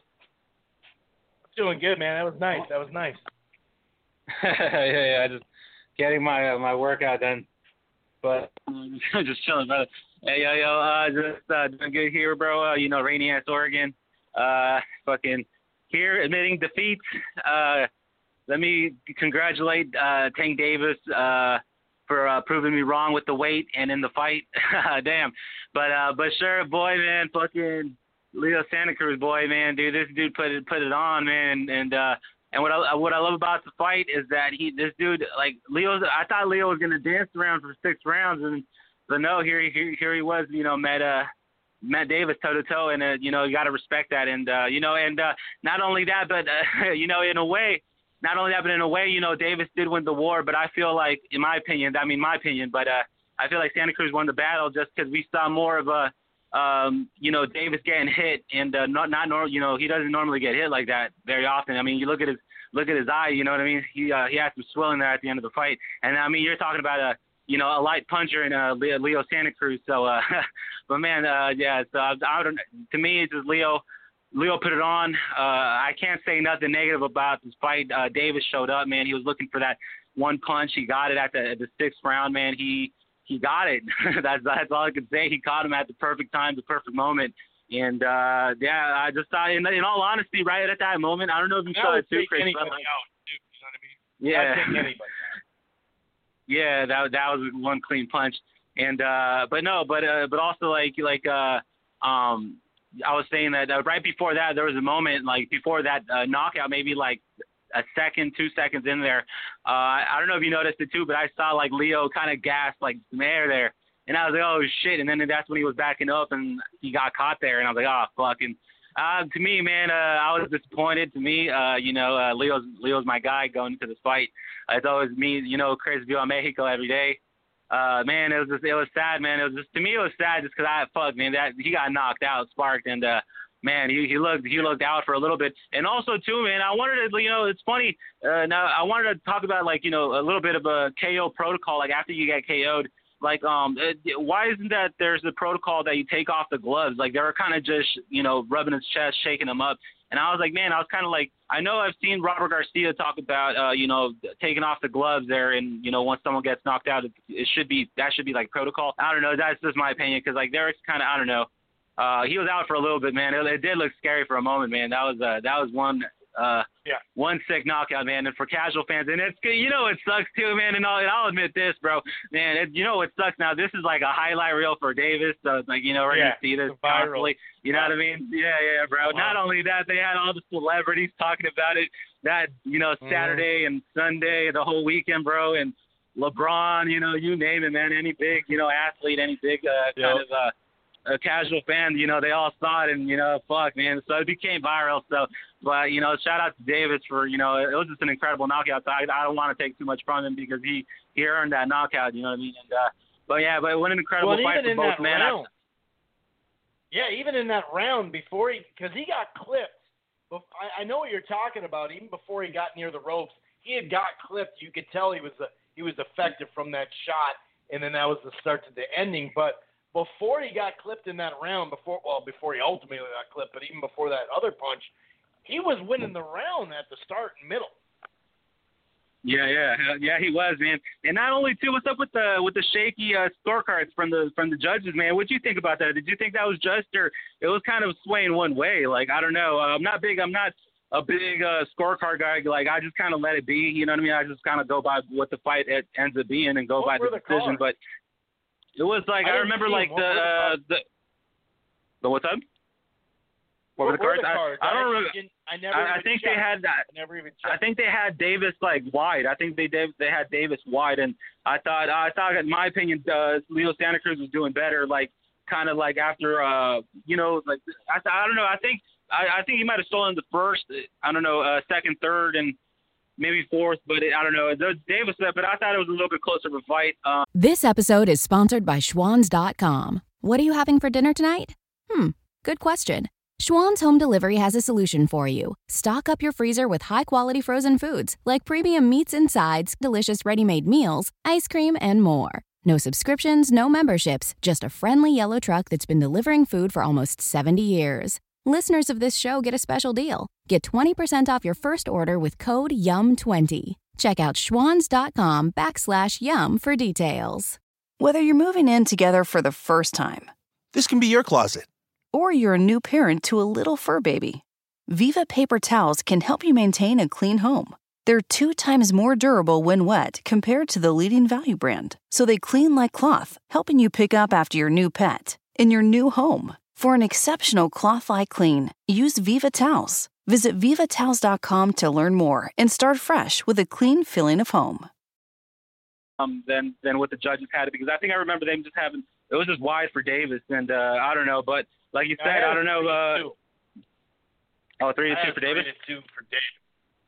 Oh, okay. Going into the sixth. I don't know. Yeah, I didn't see the card.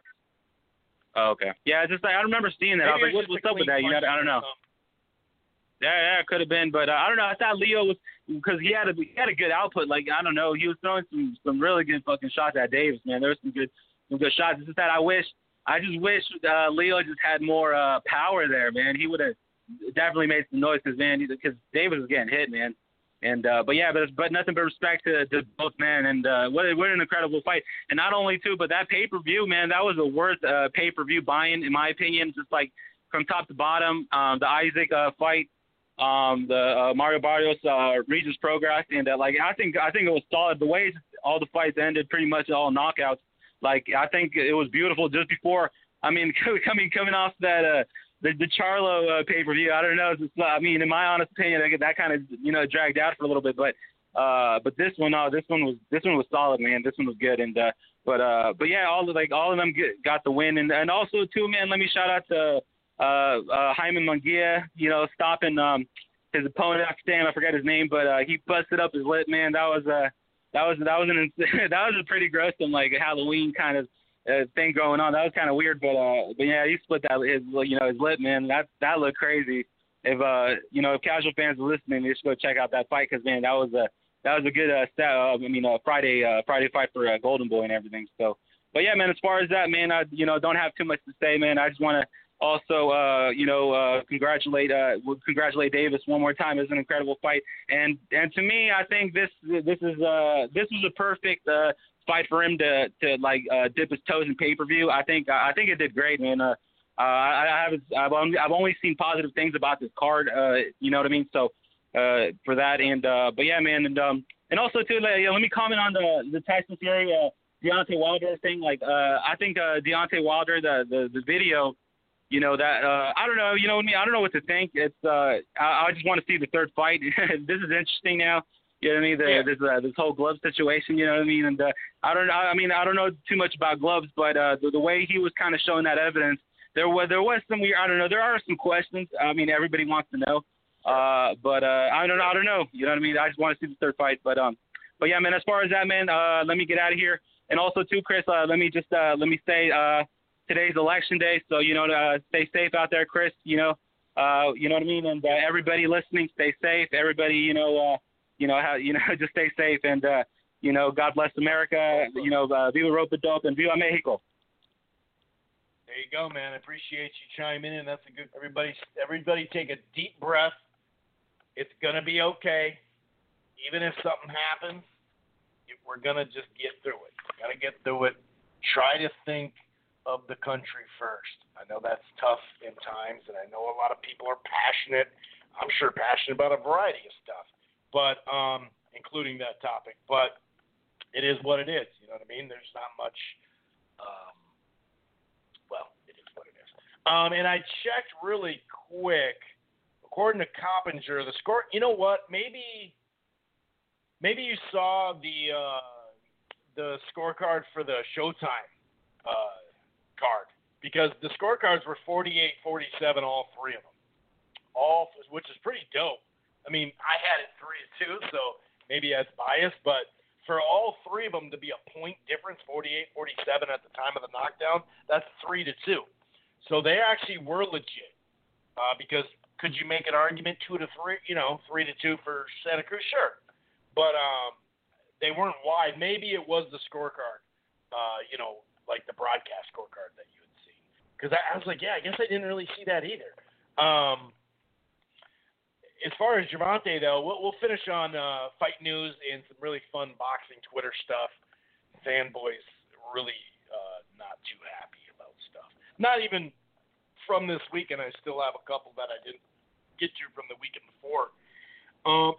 Ryan Garcia, this is from Boxing Scene. Ryan Garcia, I'm extremely confident I can beat Gervonta Davis down, he said, which, no surprise there. He said, I'm extremely confident I'd beat that boy down. He's just a big bully. Although, at 135, how tall Garcia is, he's pretty big for his weight, too. We all know we both can knock people out, that's for sure. We all know we can put people to sleep that don't belong in the ring with us. But one day we got to step up and go against someone who can also get slept. And that's what I'm trying to do. I'm trying to get in there and give fans a fight they'll remember for the rest of their lives. He said it didn't even make my pulse go up when he said solid knockout. Don't run away from specialness, he said. I can hit like that too. He said. So, of course, that would be great if it were to happen. We'll see. As far as this weekend, like I mentioned, it's pretty light. The one that I'm kind of prospect level anyway. What is it? Staniosis? Is it Staniosis? In Justin DeLoach. Anyway, it's like he's had 10 or 11 fights or 12 fights as a prospect. Taking on Justin DeLoach, who actually just fought in August in a first-round knockout of, Castillo. He was an unbeaten prospect, but he tore him up. So he's back November 4th, tomorrow, Wednesday, FS1 card, heads up for that. November 6th, this is kind of weird, St. Petersburg, Florida, Impact Network. The Impact Network was supposed to have an Impact. But this is a next-day tape. So it's a tape delay, which is kind of funky nowadays. But it is what it is. Then, of course, Devin Haney and Yuriorkis Gamboa on DAZN. So we'll see. Another thing that people forget, but it really probably doesn't matter, is the winner of Campbell and Ryan Garcia, the WBC did order that they would fight Devin Haney and Gamboa, the winner of that. Now, will that actually happen? I don't believe so. I think the money's there for DAZN. I think they'd want to make those both fights, but I highly doubt both of those guys are going to go in there at this early stage. But I could be wrong. And then Luis Ortiz returns on Fox November 7th, I should say, as well. This is the one, like I mentioned, it was supposed to be Ruiz and Arreola, and they were just going to have a heavyweight themed card. Well, they're still having the heavyweight themed card, but I sure would have liked Ruiz and Arreola to be, excuse me. Oh, man. The main event. Frank Sanchez against Brian Howard. Prospect level, that's not that bad. And same with Michael Kofi. He's taking on Joey Ice. Joey Abel, 8 rounds heavyweight.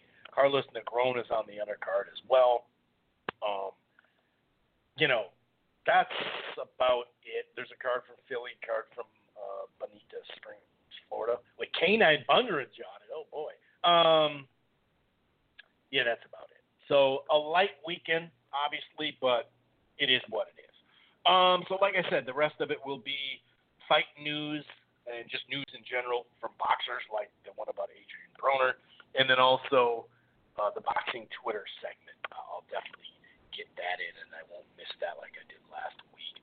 Judge in Cleveland yesterday, Monday, tossed professional boxer Adrian Broner in jail after holding him in contempt of court as part of a civil lawsuit filed by a woman he assaulted in some form or fashion in a nightclub in 2018.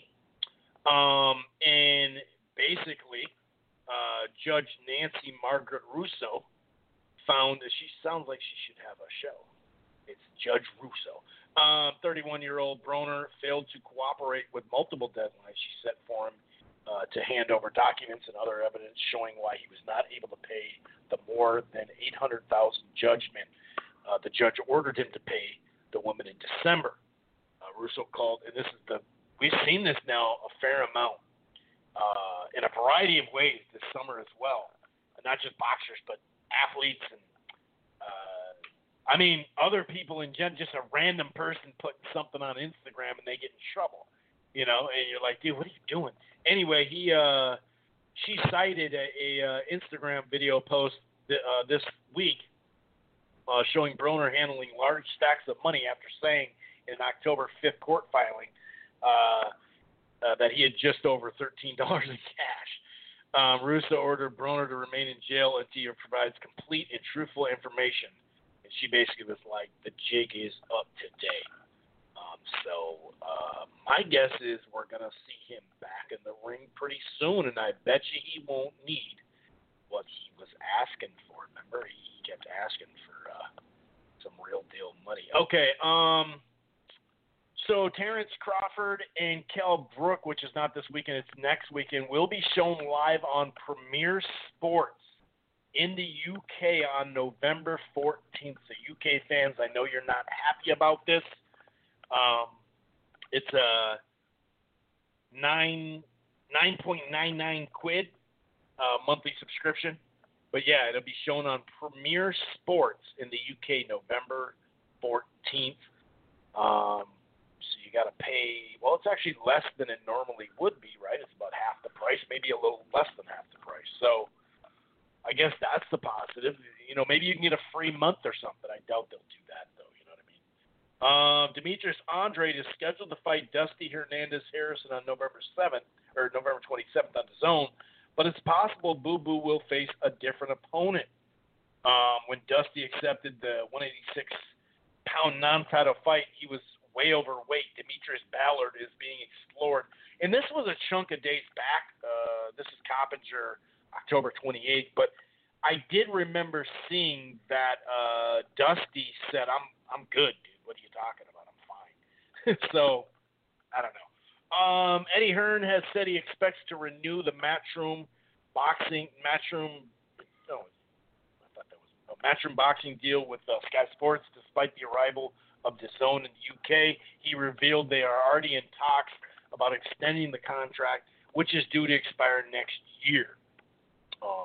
That's from IFL TV there in the UK. So, obviously people, folks are probably thinking it's going to be DAZN. But if it's on DAZN, then it's just like an extra thing that you got to pay for. Would they do pay-per-views over there? I don't know, because obviously they're about to have a launch, that big launch worldwide.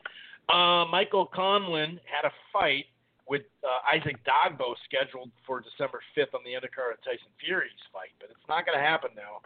Conlon had suffered an ankle ligament injury, wow, and it's been ruled out for 8 to 12 weeks. So hopefully Conlon, is able to recoup. Oh, speaking of recouping, and I know some fanboy fan base of Lomachenko's not going to like this one. Teofimo Lopez will be out 5 to 6 weeks after undergoing surgery on his right foot. So, sounds like they were both hurt in the fight, some form or fashion. This is from the Business Mirror. Bob Arum has said there are very good possibilities that they will revive the Inoue and Casemiro fight for February and March. the WBA, IBO, or IBF, WBO unification was due to happen in April, like I said, but the fight got a little mixed up with money. That would be just a fun fight to watch, dude. That would be just an all-action fight, man. I hope that happens. Okay, Alexander, this is a blessing in disguise. Much how some of us think Wilder not fighting Fury might be a blessing in disguise for him in his career instead of taking back-to-back losses like that. This might be good for Dillian White as far as just rest, getting some time out of the ring. Alexander Povetkin versus Dillian White 2 has been postponed as Povetkin has tested positive for coronavirus, and he's actually in the hospital. And Eddie Hearn has said the new target date is January 30th. So, and I know Eddie Hearn was already like, we'll fight Fury. We'll fight Fury. Which I can understand him saying that. It is what it is. And I don't know if I talked about this last week or not, but Steve Kim, formerly of ESPN, and also Michael Coppinger, talked about this. Jared Ennis and Thomas Delorme have a deal for December 12th on the undercard of Donaire and Ubali. The best opponent, this is Coppinger, the best opponent of Boots' career, good step up, blah, blah, blah. And it was first reported by Steve Kim. So I do like that fight, by the way. Ennis and Delorme, that's a nice step-up fight. Delorme is not a chump. He is, he just fought in August, so he's going to be fresh. It's not like he took just a crazy beating or something like that. So that's good. That's a really good fight for Boots, and that we were wondering, how they're going to operate and how they're going to get him some fights, because he is that high-risk, low-reward right now, which, especially if you're on the PBC side and you have other options that are more 50-50, it's like, hey, for just as much money, maybe even more in a harder fight, right? Like I'm saying, if, fighting Keith Thurman on his comeback or something like that, you'd make more money than you'd make, fighting him probably. So that's good. I'm glad for Boots. That's a nice one. That's really dope. What else we got for news? I think that's it. Otherwise, like I said, I do have a fair amount of just funny stuff. Oh, here we go. This is from a little bit back. I don't know if I read this one. Vasily Lomachenko's manager, Igis Klimas, has claimed that his Loma's pops, said he wanted Lomachenko to withdraw from the Teofimo Lopez fight as he had 2 injections during the camp, which impacted his training on a shoulder injury. But he refused and threatened to retire if it didn't happen. That's what is being reported on ESPN anyway. So, here's some other news. Terry O'Connor, the guy who had a horrible scorecard, and although it looked like they say he was looking at the scorecard, but his thumb was kind of active, and he had his phone in his hand. Was it on the phone? Did they use apps there or something like that? But anyway, Terry O'Connor has been cleared by the British Boxing Board of Control after convincing them he did not have a phone with him at ringside when he was judging last Saturday's. It was the Ritson Vasquez. A picture of O'Connor looking at what appeared to be a phone in his hand during the 8th round, widely circulated. Others claimed it was a trick of the light and was actually his pen and scorecard. Okay, because I saw a thumb, but yeah, maybe it was an angle. Sometimes I thought I saw his thumb, like when I say thumb, like paging through. But I guess they have enough video evidence. Well, okay, so they got that figured out. Now we got to figure out why the fuck his scorecard sucked. So it's all kind of there. Bob Arum, this is from a little while back.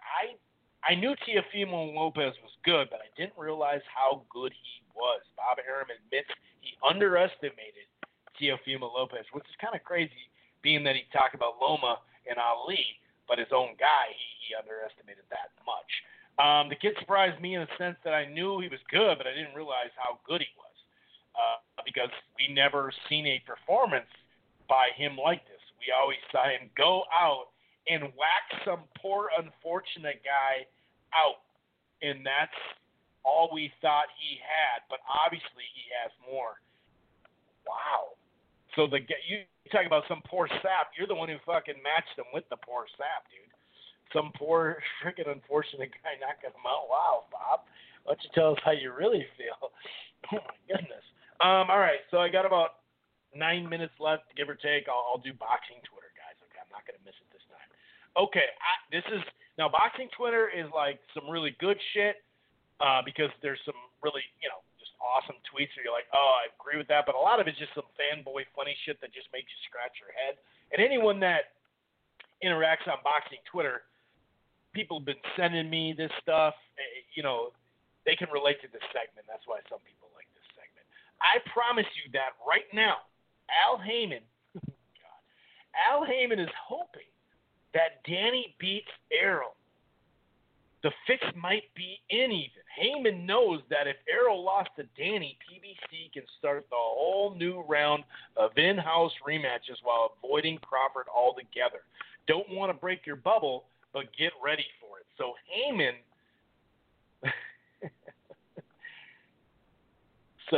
who never wants, so this guy's probably going to say, he never wants him to lose because, the undefeated Floyd Mayweather thing. But then, now he's going to make him lose. The fix is in. And I guess Spence knows about it then? I don't know. I guess the only conspiracy angle you could take is you could always blame it on the car accident. Eddie Hearn, we do have too many belts. UFC model, one promotional company in one belt. That's where I want to go, or that's why I want to get it in boxing. We're putting a blueprint together for that. It's something we're going to push hard for in 2021. One promotional company, one belt, running the whole sport. And Fred commented, this is the guy DAZN hired to do their U.S. boxing, a man completely unaware of the federal law governing the scenario. Jake Donovan, one of my favorite, if not favorite, actually, in the media. WBO is calling for a resolution of 154-pound fight between Patrick Teixeira and Brian Castano. Golden Boy has 10 days to provide a date and a location. Sources have informed boxing scene, Jake, that the bout will be targeted for the undercard of Garcia Campbell, which would be dope. And this was about 6 days ago, so we should be hearing.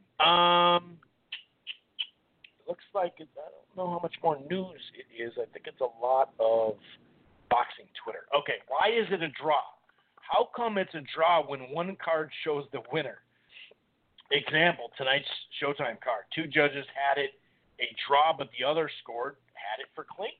I never got that. A draw should be all three scorecards are the same, or one card for opponent A, another for opponent B, and an equal card. But you got to have 2 out of 3. That's how you get the majority. Did Lopez land oh my God. Did Lopez land any highlight punches? If you look at the Loma, oh God, this is great. If you look at this Lopez and Loma highlight video, you would have thought Loma won. Well, during the fight, you would have thought Loma was winning because they kept showing his highlights. This was such a weird fight since the winner only won by activity while having almost no punches to put in a highlight video, as his shots were mostly blocked and he was punching air.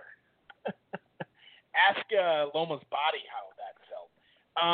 Why was Teofimo allowed to stiff arm and push Loma? He did it all night. That's illegal. Anytime Loma would get up close, he would push him and stiff arm him. Teofimo can't fight on the inside, and he got exposed hard for this. Well, both of them were doing rough stuff. So I don't have a problem with that at all. I don't have a problem with that. Not to discredit Lopez. You started discrediting him right away. But I've watched, not everybody else, Chris Lloyd. I've watched Loma since 2010. He's never looked so flat. Not at the World, not at the Olympics, not at the WBS or a pro. You just don't have those 25 years of movement patterns at 32. Oh, you just don't lose the 25 years of movement patterns at 32. I don't think he had the same movement pattern at 7 and 8, but whatever.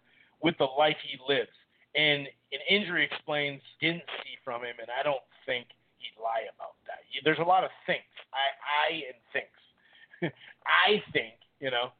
And it's funny because I go to that and I see a tweet, and it looks like a retweet or a tweet from Montero. And remember, he said that, it has to be 6-6 or 8-4, and basically he retweeted somebody saying he didn't really land any telling shots. Which, come on, Lopez didn't land telling shots. But here's another one that's like either a tweet or retweet. It's as a media member, it's over the top. It's over the top. This is another narrative from the Loma attackers. You're really getting defensive here. There was no tourney featherweight in the 2012 or 2000 Olympic Games. AIBA, is bringing back they're bringing it back for 2020, 2021. Loma's 2012 Olympic run at lightweight had nothing to do with him not being able to make feather. The point is he did that he won the gold medals at a higher weight class, that 132, right? Okay, great. That's just too much like, dude, are you really? Like he can make featherweight. We know he can make featherweight. We know he can make 130. I think we can all agree Lomachenko won the fight by a wide margin. The 119-109 judge should never work again. Okay, that's fair. That's absurd. They just don't know what they're watching. They don't know what they're watching, or she doesn't know what she's watching. Okay, with that scorecard, but you thought Loma won by a wide margin? Come on. This is from Tom Cody. Teofimo is managed by Split T Management. Josh Taylor is managed by MTK Globo, and Jose Ramirez is managed by what the hell is his name? But Teofimo's run at 140 is going to involve some interesting behind-the-scene politics at Top Rank, and that is something that, Okay, so this guy said, and he's, pro-Ukrainian, like crazy, some crazy scoring fights with no audience during the pandemic. I wouldn't be surprised if they tried to rob him. That's what he said first. He said, yep, we saw a robbery. That's not how you become an undisputed champion. This was the worst. This was at worst a draw, and provided that Loma had 3 belts versus 1, no one could contest a split decision going Loma's way. He didn't win 7 rounds, sorry. But that's what European, especially Eastern European fighters get in the U.S., even when they're the pound-for-pound best. So it's a rob.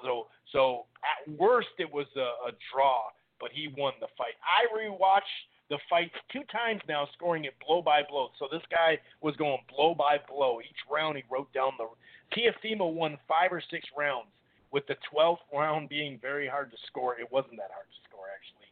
Loma definitely had at least 6 rounds in the bag. In the bag? Where did he get him in the bag? You mean by the 11th round he had him in the bag? When you say in the bag, that means you built up rounds. See, people use this terminology. It was in the bag. What bag are you fucking talking about, dude? He didn't win a round. He maybe won the 2nd, but he didn't win another round for the 7th. So how much did he stack this shit up in the bag? Give me a break, dude. Eastern European always need to win all the rounds to get the knockout. This is a shame. I disagree, bro. I had Lopez winning 115, 113, but I swung a couple close rounds his way. It could easily gone either way. At best, there's another dude. At best, Lopez won 6 rounds. At best. But it's just because he's more marketable. This is Devin Haney. Tune in November 7th on the Zone. Watch the highest paid lightweight champion in the world. Bob and Max can kiss my cash. The highest paid. I don't think he is, actually. Tank Davis had a lot of difficulty with sentences and words at his presser. This has to be the last cut to 130. He's in hell right now, slurring words. And by the way, Steve Kim actually retweeted that. And it's going to cut me off at some point here. I'm just going to keep going and see when it happens. It's in that area. This is McGregor basically saying, hey, I'm a better boxer now than 3 years ago. And here's a fan. Connor's sitting down on a corkscrew uppercut. That's such like an MMA move or terminology. Connor sitting down on a corkscrew uppercut in 2020 puts Floyd Mayweather to sleep undoubtedly. In 2017, Connor still had a very bouncy, light on his feet style suitable for his kicks, would definitely be different this time with adjustments. So he said a corkscrew uppercut is knocking Mayweather fresh the fuck out. That's what he says. Oh, wow. This was worth getting to. One more, and then we'll shut it down. Oh, it actually did shut down. Okay. I'm done.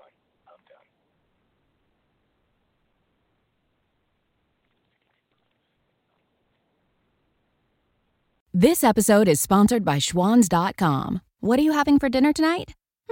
Good question.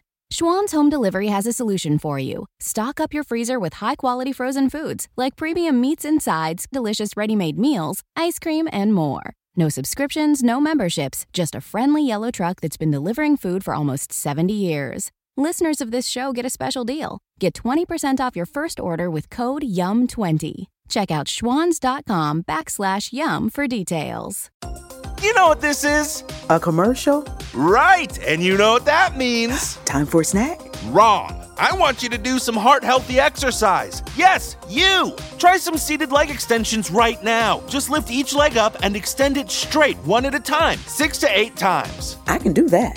Yes, you can. Remember, every commercial is a chance to sneak in heart-healthy activity. Visit findexerciseanywhere.com and speak with your doctor to learn more about the risks of heart failure.